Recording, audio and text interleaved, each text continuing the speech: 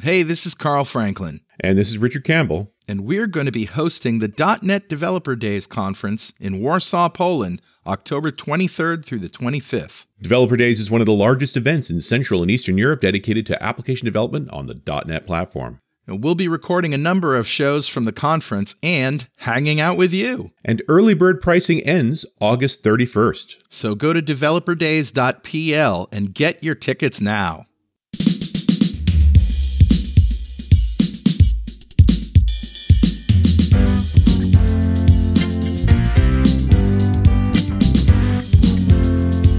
Welcome back to .NET Rocks. This is Carl Franklin. And this is Richard Campbell.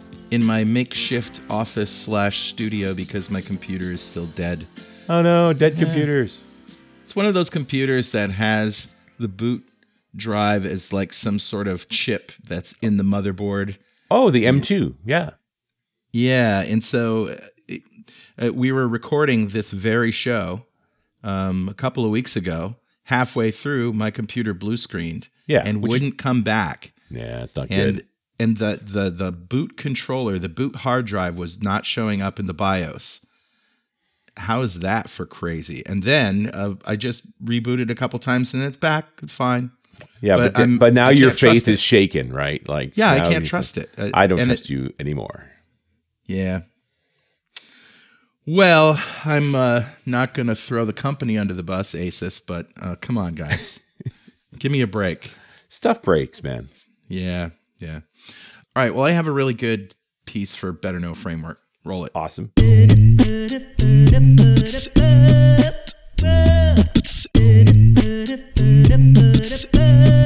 All right, man, what do you got? You know what I hate? Tell me. When you try to load a project in Visual Studio, or you're trying to write an app that accesses the file system, right? And you get that error that there's too many characters in this file path. I can't believe that's still going on. And basically built into .NET System I/O is all of these, tools to access the file system, and they don't work with long file names. Yeah, it's up to 260 characters, sort of the limit. Yeah. So it's so old school. Like, really? I know. It should just. This is 2000. What is this? 2019. Yeah, this is 2019. Like Come on. Anyway, NTFS fixed this a while ago.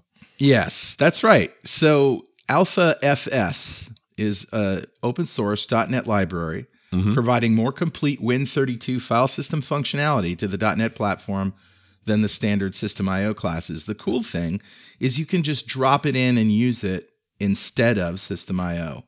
Oh, wow. It's completely compatible. So literally mapping all the same features. So you're using System I/O, you're having this problem, you add Alpha FS to your project, flip it over, no code changes, ta-da. And bye-bye System I/O path too long exception. Ooh, so that's just one thing. So they're basically using all the advanced NTFS features. Yep. So there's the long paths, the creating junctions and hard links feature. You can access hidden volumes. You can enumerate volumes. You have transactional file operations, support for NTFS alternate data streams, accessing network resources, SMB DFS. That's pretty cool.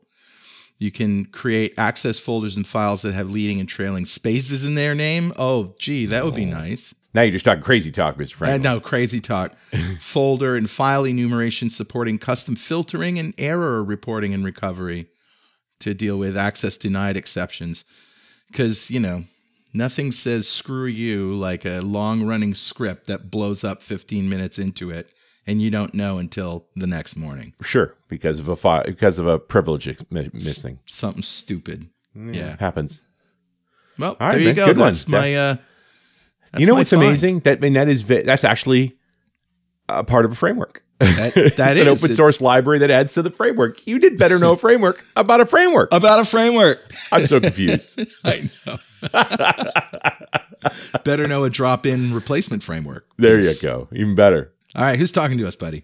Grabbed a comment off of show 1618, the one we did back in January 2019 with one Billy Hollis. We were talking about UX design, which has a lot to do with accessibility. And Robin Crom had this comment. He says, it's a shame we need more talks about UX design, but it's true. As a developer, I see myself fall into the same well-known mistakes. Just because I can make something doesn't mean the user needs it. And to make something work the way I want doesn't automatically mean that everyone understands it either.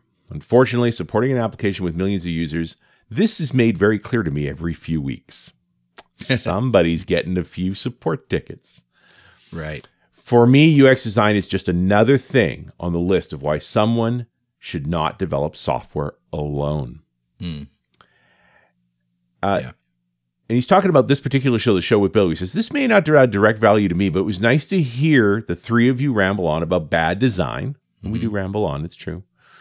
And it helps remind me of my lazy self that I actually have to do more work in this area.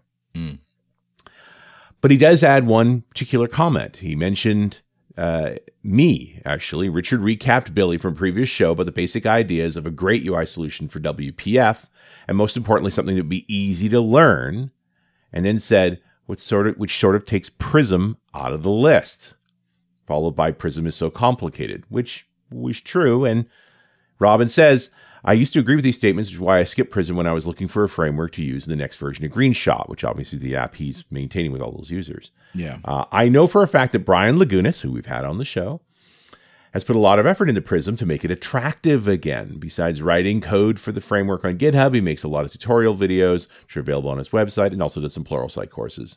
And for me, Brian's recent tweets with links to his tutorials gave me the drive to block out some time in the coming weeks to have a look at it and decide for myself. And while I can't yet answer the question if Prism should be considered easy to learn and a great UI solution for WPF, I don't want to leave Richard's comment unchallenged to chase users away from it. Maybe get Brian to make that answer. You know, we haven't done a WPF show in a while, and it's hard to argue with that. And Brian is putting a lot of energy into it. No two ways about that. So it's probably a good time for us to maybe loop back. If he's really lightened up and modernized Prism, that says a lot. Yeah, both WPF developers who listen to the show will really like that one. You know, that's very cynical of you. Brian and Billy. There you go. Yeah, but we could have them both on and have them throw things at each other. That would be really fun. Now that would be fun. A WPF smackdown. Oh, my goodness. It'd be more like a love fest. You know it would. Yeah, it probably would. Yeah. So, Robin, thank you so much for your comment. You give me an idea for a show. I might just have to pull a trigger on that one. We'll circle back with you on it. And a copy of Music to Code By is on its way to you. And if you'd like a copy of Music to Code By, write a comment on the website at .netrocks.com or via any of our social media. We publish every show to Facebook. And if you comment there and we read it on the show, we'll send you a copy of Music to Code By. And definitely follow us on Twitter. He's at Rich Campbell. I'm at Carl Franklin. Send us a tweet. And don't worry about going over 255 characters. We got this. What is the limit for? It's 280 for Twitter right now. Yeah, so Twitter upped it from its original 144. Yeah. Which I always feel like is a little long these days as somebody writes a non-trivial number of tweets. Yeah, it's not a tweet. That's a bird song.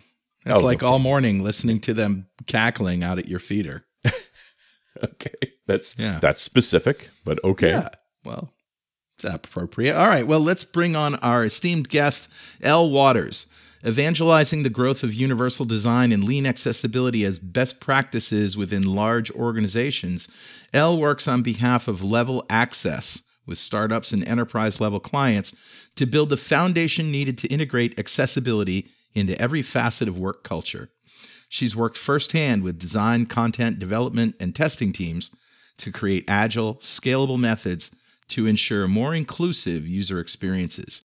Elle has a passion for all things agile, a fascination with emerging technology, and a healthy fear of zombies. As well you should. Right now, I happen to be wearing ribeyes strapped to my neck so that if they break in and bite, I am protected. And, you know, at the end of the day, I got ribeyes. So I'm still contemplating what an unhealthy fear of zombies is. I think when you get to the point where you have like a prepper life and pretty much you don't leave the house because you don't have your machete with you, I think that's probably bordering. That's what So just reminding ourselves that zombies aren't real. So as soon as you do anything that changes your behavior in case of zombies, that would be an unhealthy fear. I think you're right. Hey, So Sparky, come here. Yeah, come here. There are no real zombies. Take the ribeyes off, put them back in the fridge. Just saying. Anyway. I smoked a brisket on the weekend, as you do, speaking of meat. And Did you cough? No. No. I didn't inhale. That's the good. important part.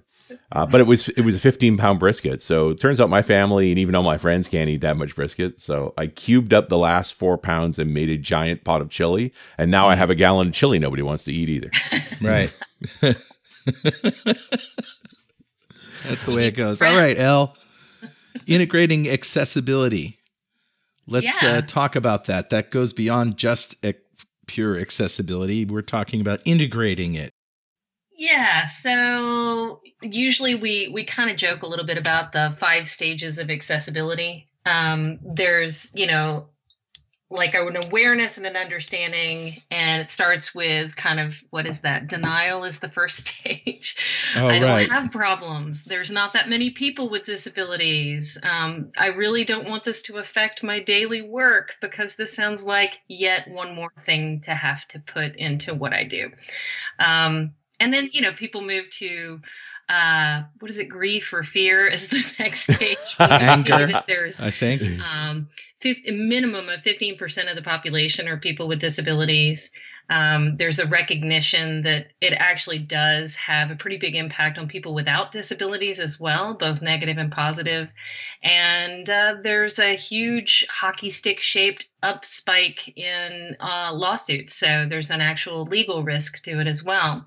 And then right about that point, there's acceptance, maybe, I think, in the next stage. Oh, there's grief, there's anger, and bargaining is in there somewhere. And then there's the how do I actually do this well? And I would say that's really what we're looking at from the integration point of view, that accessibility shouldn't be this onerous, burdensome thing. What it's really about, 60 to 70% of it is really about following best practices in your own craft, whether design, development, testing, or even say you're a product owner or you're a manager of your test automation suite. It's really about integrating those pieces into what you're already doing. It's not meant to be disruptive. It's meant to be inclusive and expansive. So we work with a lot of different roles in an organization. If you build digital stuff, then I probably work hand in hand with you. It strikes me that this is one of those things that you need to spend some time to get to know, and then it's just part of your workflow. You don't have to really go nuts on it. Yeah, I mean, I think that a lot of people, it takes some time to get to the point because accessibility is very contextual. It does have a lot of impact from user experience. So it does take some time to build those skills. But a lot of times when I'm teaching teams, my real goal is not so much to always give them all of the answers, which we can do whatever question somebody has, we can provide an answer. The better thing to do when teaching people is to teach them how to ask the right questions. So if you're a developer, knowing what you need to be looking for is really the bigger key, because then you know how to build for it in the next iteration. Can we start by talking about some of the simplest changes or amendments that you can do to, say, a website that have the best bang for the buck in terms of accessibility? Yes, and I love this topic because it's a little bit fearful for people in the accessibility industry to talk about things outside of a binary. Either it is or is not accessible or compliant, that kind of thing. But the reality is we're all looking at improvements. And so I'm a huge fan of Agile. Full disclosure, I am married to an Agile coach. So we Kanban'd our kid into college and scrummed the sale of our house. With that said, awesome. It's understandable then that we started looking at how do you really approach accessibility from an Agile perspective. And so I love the idea of looking, like you said, looking at what is the least amount of effort to get the most amount of value. And from an accessibility point of view, the most amount of value really is about how accessible something can be made, and how many people that impacts. So from a design perspective, the number one thing someone can look at is color contrast.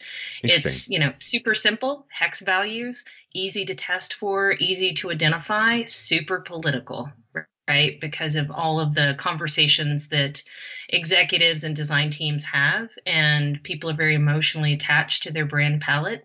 But often you've paid a lot of money to a designer to come up with a palette for your company. I mean, you'd hope that that designer included the accessibility aspects of color, but if they haven't, you've got a problem. Yeah, because then everybody's really attached to it, and you basically had it cascade throughout your entire, application, and your customers identify you with it. It's fixable. It totally is. And from a dev point of view, you say, just give me the right hex value and let's keep moving.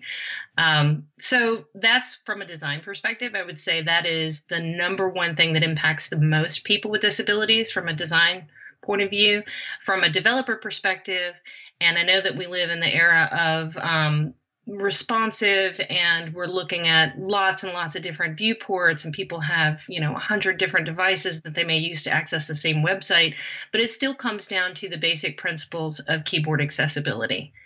And so that maps in a mobile environment to touch. So it's pretty similar. And one of the good things is that if you make your applications really keyboard accessible, meaning I can unplug my mouse and traverse all throughout the application, I can access all the menus, I can load that modal dialog, I can close that modal, I can recover from any kind of errors I create on a form, all using just a keyboard. The good news is you already have that assistive technology, and hopefully it's not something you have to learn. The other good news is that you impact a ton of people. This is a really big user group that benefits from keyboard accessibility. And a lot of it comes from just building things semantically sound using progressive enhancement. So even if you have a single page app, there's a view layer, right? There's front end, HTML, CSS, JavaScript involved with that. And so it's worth really doing things well and doing things, structurally sound, because it does have that huge impact. Wow. Is there a place we should be looking for the right things to do in terms of web design there? Sure. Well, you could start, a lot of people start with the W3C because they are kind of the true north when it comes to defining accessibility from an international standards perspective. It's dry reading. They work on that, but it's still pretty dry reading. Has there ever been a W3C thing that wasn't dry reading except for the I'm a little teapot RFC? Like, they're all terrible. I don't know. I think it's because when they're coming up with the standards, they have to beat every word in a submission to it has no more life in it. That's my going theory. That's fair. But it's also, I mean, part and parcel of this is sort of localization, multicultural, dealing with different alphabets. Like, this is all in there too. Yeah, it is. Although we did a research project internally, and we looked at 4 years of data, and we found that we do a lot of accessibility testing. Back at the old agency I worked for, Simply Accessible, which then got acquired by Level Access. And so looking at that, testing is kind of the ultimate measure of whether or not somebody has really hit the bar. And we looked at 4 years worth of data and found that of all the accessibility issues that we logged as defects, 60 to 70% of them came back to best practices. So the truth is, for multi-language support, if you're looking at being able to support a lot of different languages, it's a lot of the same principles. You can always build something on top of a brittle, fragile structure, but it is that much better and that much more feature-proofing to build it correctly to begin with. Right. And so it's the same thing for multicultural as well. And then, you just really invest some time with your UX and dev teams so that they understand their market and they understand their users, and they're not just factory workers producing stuff, and they're going to be able to understand the needs of their own customers. Interesting. And But it does take some time, obviously, to figure all of those things out. And I appreciate you also, they're not saying these colors are good, these colors are bad. They're all about like these contrasts matter. Yeah, the combinations are where it's at. And truthfully, it's not even combinations of colors on a lot of inactive elements. Like the overall mood that you set with your website is less of an issue. It's more about, can I read the text on that background color? Right. And so that might be a submit button. It could be a navigation menu. It could be body content. And there's a lot of crossover between low vision users and mobile users. And there's a lot of crossover between blind users and search engine optimization. So it really continually underscores that the best way to make something accessible is to first and foremost follow already established best practices and standards.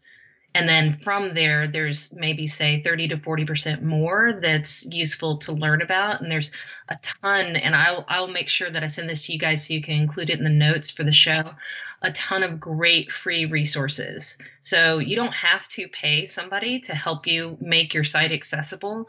It's just that sometimes it can be overwhelming, and we've been there before. So we're like your accessibility Sherpas, and we can help you get around the mountain, so to speak. So. Yeah, it's very fair, and it's part of the challenge of that whole thing. When we talk about contrast and things, we're just talking about visually impaired, like the people can still see, but they have restrictions. Yeah, so there are actually 8 times as many people with low vision as there are people who are blind and use screen reader technology. Sure. And that's partly just the facts of human existence, and partly because we're an aging population. Yeah, it's all the baby boomers. Yeah, it's true. And so low vision is a really, really wide group.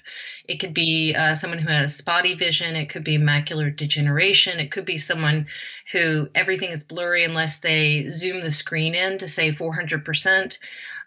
All of that has an impact from a color contrast perspective, because the less clearly you see, the harder it is to distinguish between, say, one font and the background color behind it. Right. So, but really, accessibility is a pretty broad area, which is why we continually push back to best practices, because it's remember the days of best used with Netscape 3.0 or whatever. Oh my goodness. Right? Trying to forget. Like, we were very serious about telling people, here's the rule set that I use to build this website. Now, please use the same rule set. And then between social media and responsive web, that kind of blew out of the water. And we realized we have no control over what people are using to access our website. And the same is true from assistive technology and everything. So instead of tailoring the way you build towards specific technologies or combinations, it's better to think in terms of more overarching best practices. Right. So. Yeah. I still feel like we're fairly generalized in a lot of the terms here. Yeah. But, making sure that a page scales well, that's not, you just have to test for that. Are there test harnesses, some tools that can actually validate this page is quote unquote accessible? Yeah. So the good news is that automated tools are out there, and there's a lot. My company, but also some other great companies in the industry, sell automated tools, and they fit within both DevOps and QA, sort of in the life cycle more often. So you can build it into your Selenium work, your Jenkins work, that kind of thing. Or you can look at it from a test automation perspective and think, here's what my QA team would be doing, and they can do that as well. The bad news is that automated tools can only capture about 25% of the kinds of issues that you could otherwise find for accessibility.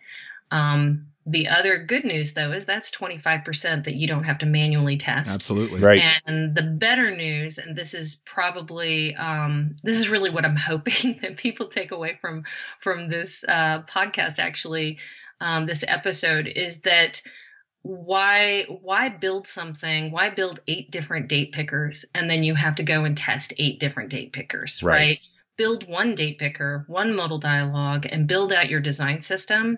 And that way, the automated tools can be built with custom scripts so that you're testing for deviations from your patterns. And then it becomes exponentially easier to do automated testing for accessibility, because you're spending a lot of detailed effort from a UX, usability, and dev and code review perspective for a single pattern. And then when you build it in and your agile teams are pulling those patterns, you're not having to do anything but run those tests in your unit testing and continuous integration and that kind of thing. And you're able to identify if somebody kind of deviated from what they should be doing. It makes me wonder if the third-party component vendors put a lot of cycles into building components that are meant to be accessible, that have those capabilities built in. Maybe I can save some time by buying something off the shelf. Varying degrees of success with that, I would say. Because I could also see them being a huge impediment too. If they don't support those things, you might have a real problem using them. You're going to hack it and maybe bust your license and that kind of thing. Yeah. So there have been some efforts. There's Code for America and the Web Experience Toolkit. That's the United States government and the Canadian government, respectively. And I think Code for America is a .NET suite. I'm not sure. I can't remember now. But I know that there was an effort to build out an accessible .NET set of components that people could just kind of use and reuse within the government space. It's been a couple of years, so I don't know what their traction has been on that. But I'll do a little research and find and see if that's available.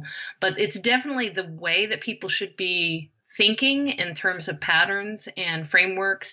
A lot of third-party frameworks have invested a certain amount of effort into accessibility, but some of the stuff gets pretty complex. The more dynamic focus path management kind of challenges that you have, the more it becomes very contextual. So I can talk about having an accessible modal dialogue, but the focus path to get to the modal and to trap focus and then to get back to what initiated the modal dialogue, that's on the developer to be able to, because it's very specific to whatever it is you're building. Right, absolutely. And all these details matter, but it still feels like something where I'm not going to think you need to take a whole sprint, but you take a few days, you go through these requirements and you look at how you're doing things and say, how compliant are we? How far away are we? Yeah. Just a bit of Googling around on the major component vendors for accessibility, especially on the web side, shows at least documentation saying, here's how our control suite complies with W3C accessibility requirements, like that kind of thing. Yeah. And I think that some of them do really quite well at it. I think that most companies are going to find some use out of that, and then they're going to look at needing to build some patterns of their own and some interaction sort of standards, that kind of stuff. The thing that I really love doing these days, I'm super excited about, is we have a lot of large banking clients who are looking at integrating accessibility into their agile process. And so we work with product owners and scrum masters and tech leads, and we're really looking at it. Most of this is in a scrum methodology. And we're really looking at it from ways to where, how agile, everybody kind of has a bit of ownership over some of the success of whatever that sprint produces. It's the same thing for accessibility. So instead of having one person who has to become an accessibility expert, and then it kind of creates this little mini waterfall because you're leaning on that person at the end of the sprint to clear all of your stories, for example, which is like waterfall inside of agile.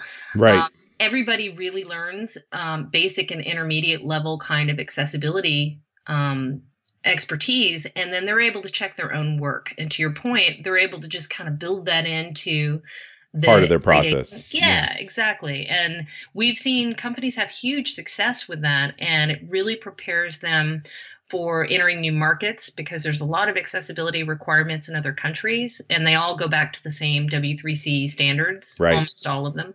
So it creates a much more rapid development cycle when you're really looking at doing things in that sort of buttoned up process way. It strikes me, wearing my sort of enterprise architect hat, that this is a CapEx process, not an OpEx process, that there's an initial investment, but that its actual overhead per page, once you get over that investment, is low. Yeah, it is. And this is, besides it being a great thing for developers to have as part of their professional, like their CV, it is an investment of a company in getting good developers, to be honest, because we've found that accessibility makes good designers and good developers great designers and great developers. And those who are just kind of mailing it in, it starts to have that awkward moment where we start seeing, well, if you have an empty anchor tag, then that's going to cause a problem for someone with disabilities. It's also just kind of crappy code, to be honest. Yeah, it's bad. That's just not a good idea. Like, don't do that.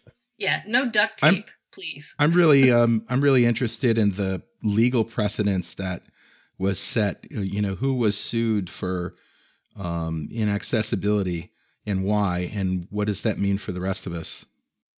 Yeah, so this is a long, I should put out full disclosure, I'm not an attorney, so nothing I say is legal advice. Right. None of us are. With that said, because I've been in this space for about a dozen years, I've seen a lot of historical precedents with litigation. So at the very beginning, the American with Disabilities Act was created long before we were, messing around on desktop PCs and mobile phones and things like that. And so they talk about a place of public accommodation that brick and mortar basically is what they were talking about. So you see a lot of ramps, you see, handicap signs, things like that. The sidewalk changes, those kinds of things. Exactly. Curb cuts, that kind of stuff. And so when the World Wide Web became truly world and wide, there was no adjustment to the ADA, but the Department of Justice said, make no mistake, we expected that access would also be granted to people from a digital perspective. But there's a lot of knowledge gaps. People don't know what that means. They don't know how much of a burden that is on other companies, that kind of thing. So this is where the legal system gets into litigation to kind of test out and prove out ideas. And probably the most notable, there were some lawsuits that preceded it, but the most notable sort of landmark case was against Target. And that was in around 2006. And Target pushed back because they said, we have a brick and mortar store, lots of them, and people are able to get into that store. And the website is just a convenience.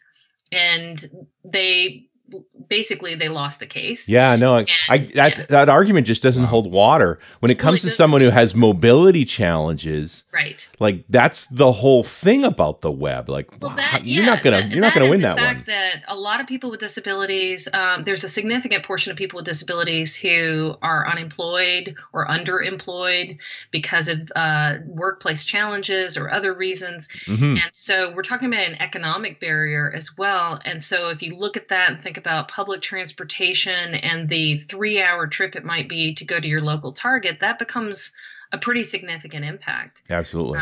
And so Target was one of the beginning ones, but honestly, it's like a hockey stick shaped, graph for a reason.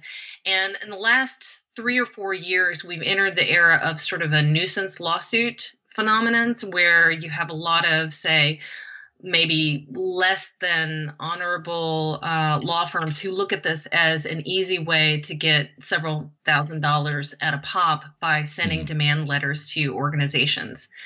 And so it's certainly not something that in the accessibility industry that we're super happy about, because it really distracts from the larger need and the larger conversation. At the same time, litigation is sometimes in the United States how things happen, right? From a civil rights perspective. Yeah. Yep. So I think we focused on web. Should we talk about mobile separately? Are there specific rules around mobile?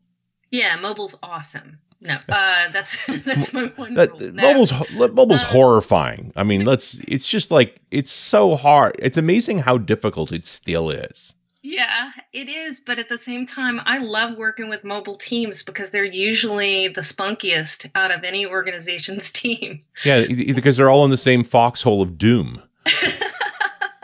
You think so? Yeah. So again, there's good news on that front that mobile design and development has a lot of accessibility support already baked in. True. So both from an iOS and Android perspective, I can't really speak to Windows phones or Blackberries or Amazon Fire phones or any other. What's a Windows phone? I've never heard of that one. Nice. Well, I don't know of anyone with disabilities who's using it, so it's really not even on my radar. I don't know of anyone using it except maybe Atlee Hunter. Yeah, they've shut down a lot of services now. Like, it's getting pretty hard to find one. From an iOS and Android perspective, there's fantastic documentation. And the truth is, if you build with the default native controls, out of the box, they're basically inherently accessible, much like HTML. And so, custom controls, you have to build all that accessibility in. But from a native control perspective, you're leaps and bounds ahead. And so mobile is actually, I think, very easy to make accessible because there's a lot of crossover between mobile usability and accessibility. And we have such tight control over the platform because there's really only two. The fact that they have a set of standards, you just have to follow them. Exactly.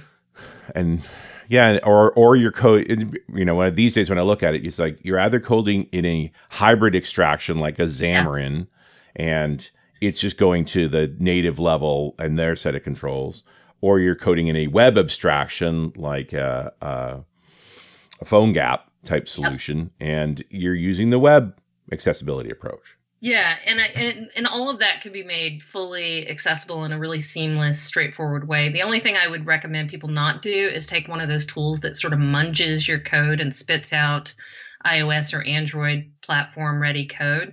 Right. That's usually where things get really messy. Right. And it's a sign that they're too lazy to do the real work that needs to be done. I mean, accessibility is a little bit, sometimes we get a bad rap for being like the hall monitor, slow down or whatever. But the reality is we think people should build things well. And there's a little bit of extra to make it a little more inclusive, but most of it comes from building things well. Well, and accessibility is just simply part of the user experience, right? Yeah. Like this, it makes all UX people really follow that category of hall monitor. It's like, should we make software that the customer actually wants to use? Like, why are you raining my parade? I was having such a good time. Right. So crazy. I love what I made. Nobody else can use it, but I love it. Right. That's what MySpace was for. So before I asked you what was the low-hanging fruit that had the best bang for the buck, what are some of the most important things that will be really difficult, or the most difficult anyway? Yeah. There's a couple of things from different perspectives. From a coding perspective, I think probably the most challenging is dealing with focus path management, whether you're dealing with like single page apps or if you're looking at validation and error messaging. That tends to be a pretty deep dive because much like heading structure and things like that, it has a pretty cascading impact. So do not use positive tab index, please, to manage the focus. That becomes like a nuclear arms race of tab index attributes. What is positive tab index for those who don't know? Tab index equals 0 means put it into basically that which is not a natively focusable active element, put it into the source order, wherever it is in the source order. And so that's fine. That makes sense.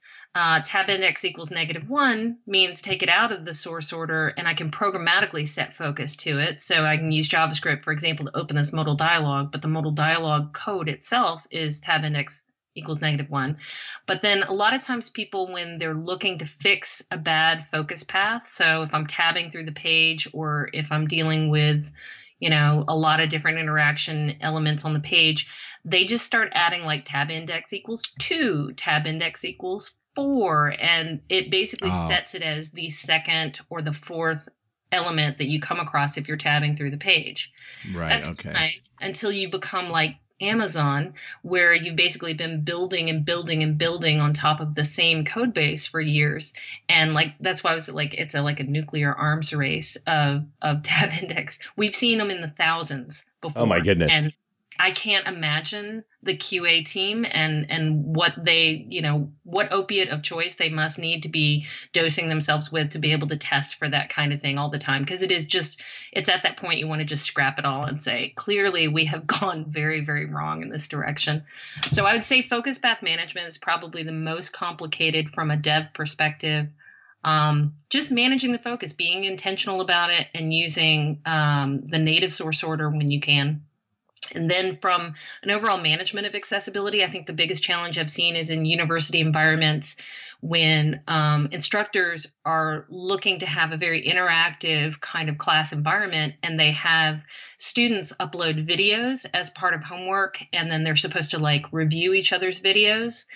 And so when you have that user generated content, it becomes complicated because if you have, say, a deaf student in your class, and they're going to need a caption file, and you're then asking a student to provide a caption file, and that becomes complicated because that process isn't really straightforward, right? Because they're not really web producers, they're just students in a class.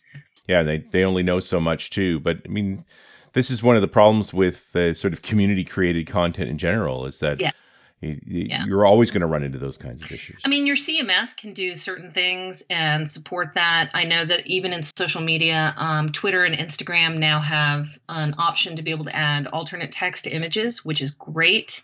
Especially Instagram, given that it is a largely visual medium. But there's a lot of friends that I have who are blind that actually use that because content is content. Right. So as long as you provide a description, then they're included in that conversation as well. Yeah, absolutely. Have we just focused on visual impairments primarily? What about input devices? Yeah, so there's a lot of different kinds of disabilities. I think that people with visual impairments are oftentimes the most impacted, and so they become really at the top of the conversation. But there's more people with mobility impairments than there are people with visual deficiencies. And so that's that keyboard accessibility thing we talked about. That definitely helps both blind users with a screen reader, but also people who may have limited or next to no mobility, and people who use input devices like a SIP puff kind of device, or if you're like Stephen Hawking was, and you have sort of sometimes people will have like an infrared sticker that they'll have on their forehead that works with a virtual keyboard that they're placed in front of. People have wands that they'll be able to have, maybe a stylus in their mouths. All of that maps to keyboard accessibility, which is the good news, because it means that you don't have to be an expert in understanding switch devices, but you do need to build for keyboard accessibility. And you know who's really great at this are gaming companies. Yeah. I've been throughout the years really impressed with the accessibility, customization features that they are really gaming companies and probably some adult websites actually. They look at it purely as more people is better for them. And so gaming companies are great, though, because you see a lot of different hardware setups that people might have. And as long as it supports accessibility and maybe some customized key bindings, then people are in great shape to be able to participate in playing games online. Those are probably great use cases because they're dealing with the reptile brain, you know? Yeah, it's like, I gotta figure this out. You know, seriously, then there's no intellectual kind of decision making going on there. Well, maybe not for your games. I was playing Tropico last night. And I was talking about adult websites. I don't know. Yeah, I'm also thinking in terms of, it makes sense. Gaming companies recognize loyalty in users too. I have to wonder if there isn't a competitive advantage to doing accessibility really well, that you become the site that people want to hang out in because it's so easy to use. I'm so glad you mentioned that. So disabled customers are very loyal customers, partly because of the fact that if you've made something work for what their needs are, not only does it mean that they can then shop on your website, for example, but it also means that you've communicated to them that they matter to you as a company. And so that, along with their families, ends up bringing out some real diehard loyalists and people who are sort of brand evangelists from that point on. No, I think it's very fair. Audio impairments? Yeah. So there's it's interesting because of the fact that we use this big umbrella term, people with disabilities, and yet people are so very different from how a disability might have occurred, and even to the point of whether it's defined as a disability. So people who may have been born deaf, it is as much sometimes as a cultural identifier, as it is in a community, as it is something that might cause, difficulties in being able to operate out in the world. And so the deaf culture and the deaf community is very, very strong, very cohesive. And as a result of that, sometimes that, along with people who are neurodivergent, people who we might have formerly said had cognitive disabilities, actually say, this makes me different, this makes me unique, but it's the environment that makes it inaccessible, not me. Or, I'm not broken, but the site that I'm trying to access is broken. Right. So for people who are deaf and hard of hearing, it comes down to whether or not somebody has a text equivalent of whatever audio and multimedia is being presented. So straightforward, again, as far as an implementation point of view, captions can be created for about $1 a minute now with companies. And it's super simple. And we're actually getting to the point with machine learning that automated captions, while they're not there yet, and there's a lot of really hilarious videos on YouTube about what happens when you just speak aloud whatever was automatically captioned. Yes. But we're getting there. The same thing with image recognition, being able to define good alt text for images. I would say that within the next 5 years, we're definitely going to be at a place where some of that stuff can be offloaded to a machine. So from a deaf and hard of hearing perspective, I would say caption files are the number one thing. And then recognizing if somebody is deaf and they use sign language, it's a very good assumption that that might be their first language, and that English is actually, or Spanish, or whatever language your site is built in, is actually their second language. Right. And so keeping that in mind, that the syntax is different, and that somebody is, while maybe fluent in whatever it is that you've provided as a caption file, it's still like a second language to them. So something to be mindful of. Yeah, I used to date a girl who was a lifeguard and so knew ASL, American Sign Language, really well. And I ended up learning enough of it to communicate, and came to appreciate the sheer efficiency of it. Yeah. That shouldn't, wouldn't, can't, won't, don't, all those, same sign.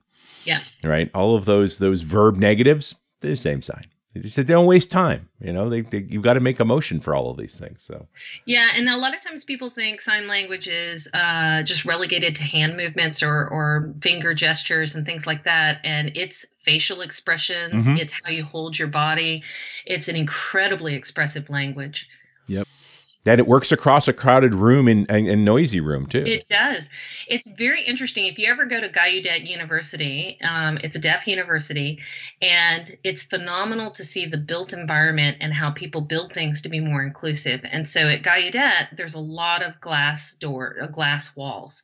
And it's because it creates the ability to communicate across greater distances. Whereas if you're a hearing person, you're relying on the ability to be able to talk to somebody. And so it wouldn't even occur to you to think about 20 feet away trying to communicate with somebody that's in another room. Right.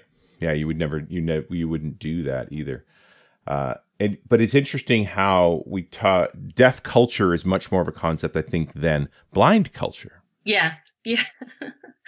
Yeah, I mean, I think they definitely appear more galvanized, blind individuals than say low vision users or people who have different kinds of cognitive needs. But at the same time, yeah, it's not like everybody is stamped out the same way with any other kind of user group. It's not like everybody believes the same thing.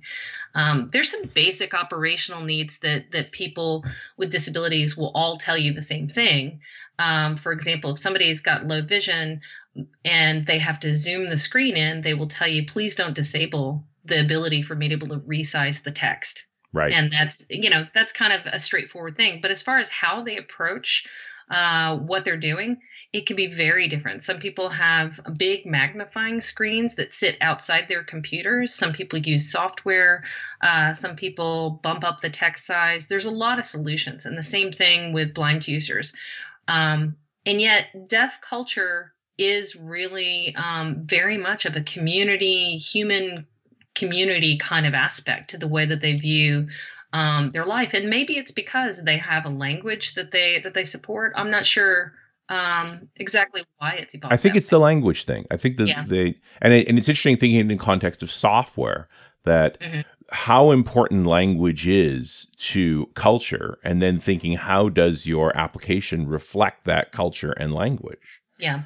Because ultimately, the best practice besides just building things well is involving your users in the design and testing process, right? And so if you do feel that you have a group of people who've expressed, we use your product, we're deaf, we don't feel supported, for example, then, pay them to participate in a usability study and really learn and understand what their needs are.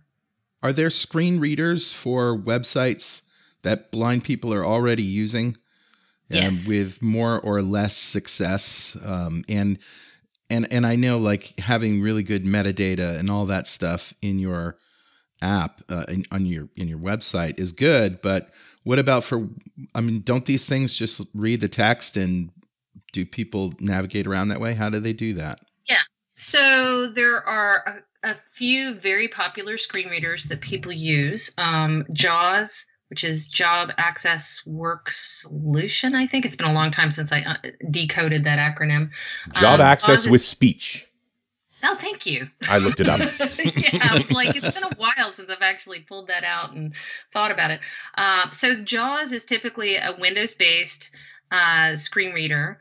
And to your earlier question, it is, as with all screen readers that are in use, it's at the operating system level, because in order to be able to even load the browser, you need a screen reader to be able to navigate around on your system and your desktop and load that program. And people do more than just surf the web. So there's, a Word document that somebody's working on, their email program, that kind of thing. And so JAWS is a Windows-based screen reader. Then you have VoiceOver, which is built into every Mac. And you also have VoiceOver for iOS, which is built into every iPhone. Yep. And it works really well, not surprisingly, with Safari. So you see these AT, assistive technology, and browser pairings pretty often. And it's good to think about that, because the goal is not the same way with browsers. The goal is not to make an identical experience. The goal is to support the expected experience with that screen reader and browser combination. And then finally, there's NVDA, non-visual desktop access.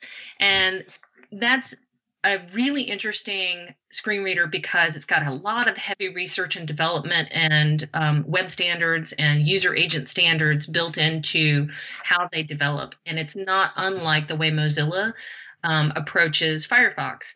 And so, not surprisingly, a lot of pairings come down to NVDA with Firefox as well. What about things like Alexa, Siri, all of these guys? Yeah. Are they at the point where we can say, go read me this website, or, Alexa anyway, does pull stuff off Wikipedia. If you say, like, tell me about the Revolutionary War, you get like the introductory paragraph off Wikipedia. But, for more esoteric things, do you see that happening more? We don't see it from long form content yet, because I don't think that sites, we have a pluralist household. There's like a battle going on in our house between Amazon Echoes and Google Homes. So it's kind of entertaining in our house, if not a little confusing. And part of it is my fascination with seeing how they stack up against each other. And I would say that just from casual use, it doesn't go deep enough from a long content, read the website. However, we have found time and time again with usability testing with people with disabilities that they are embracing all of the smart home features that you think of as a convenience turns into an actual sort of life path in the way that people are organizing how they get things done. So definitely, I would say that that voice technology is a huge, huge leap forward, the same way that mobile phones became an enormous leap forward for people with disabilities, because then they were able to customize a device, access a lot of things, and then also take it with them, right? It's the same thing when we're looking at machine learning and AI and voice-controlled kind of and wearable technology. All of that is being enthusiastically embraced in the disability community, because people view it as a help and an assistant to working out things. So there's people with low mobility that actually have like an NFC ring that they can tap against a key lock and it'll open a door for them. And then they're not having to do that twist of a knob in order to open a door. That's a good example of what some people are using it for. Yeah, I want that on my door anyway, but that's because I'm lazy. Yeah, and I think that principle holds true, that something that makes it easier for everyone oftentimes fills a pretty important accessibility need for somebody who might have a more severe need. Yeah, and actually makes a difference whether they can do it or not. Right. I can sort of see the Alexas and Siris and all of that sort of getting more sophisticated at teasing out the data that somebody is looking for just out on the internet in general, and towards more of a general browser UI. And I don't mean that in the same way that we use a browser now, but just to be able to say, does Chili's serve buffalo wings on Sundays or something like that? Or does my local place, it should be smart enough to go out to their website, find the menu, find out how much they are, all that stuff, right? It could be all in one, or it could evolve into sort of similar to the way that screen readers are, in that it's more command and control of another application. That's it. It remains to be seen as to how that will evolve, just because I don't need Siri technically to be able to provide all that, but it would be great if Siri was able to open something that could do that as well, because then it kind of expands even what you could do with it from that point. Yeah, it's interesting to just think in terms of whether or not there's a lot of energy going into accessibility aspects with these voice systems, because we could do a lot.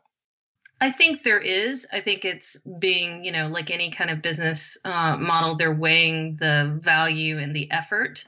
And so we are still talking about 15 to 20% of the population. So they probably have some other basic things like, I don't know why Amazon Echo refuses to get really detailed with Wikipedia results versus I could basically ask the Google Home anything and it goes straight to Google. And I do know why it does that, but you know what I mean? Like, I think there's bigger basic levels, Maslow's hierarchy of voice assistant product features, maybe. But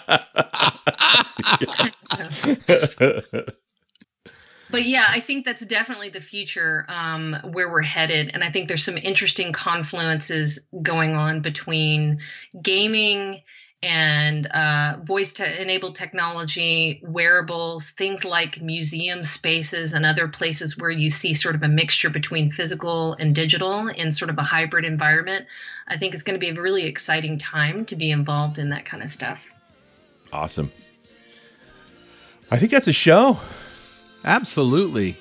Elle, it's been a great hour. I mean, we learned so much, and, it's not as scary as everybody thinks. I'm glad you're breaking it down for us. I'm so glad. And I'm so thankful. I love spending time with you guys. So thanks again for having me on the show. You bet. All right, peeps. We'll see you next time on .NET Rocks.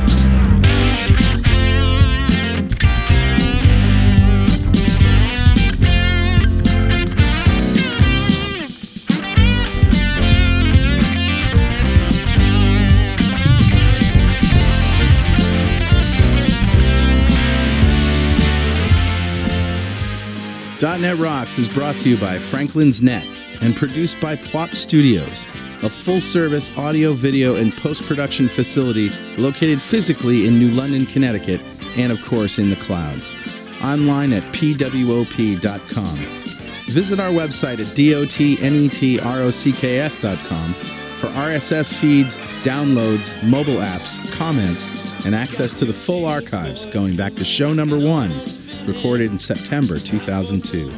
And make sure you check out our sponsors. They keep us in business. Now go write some code. See you next time. Got transmitter banned by the FCC.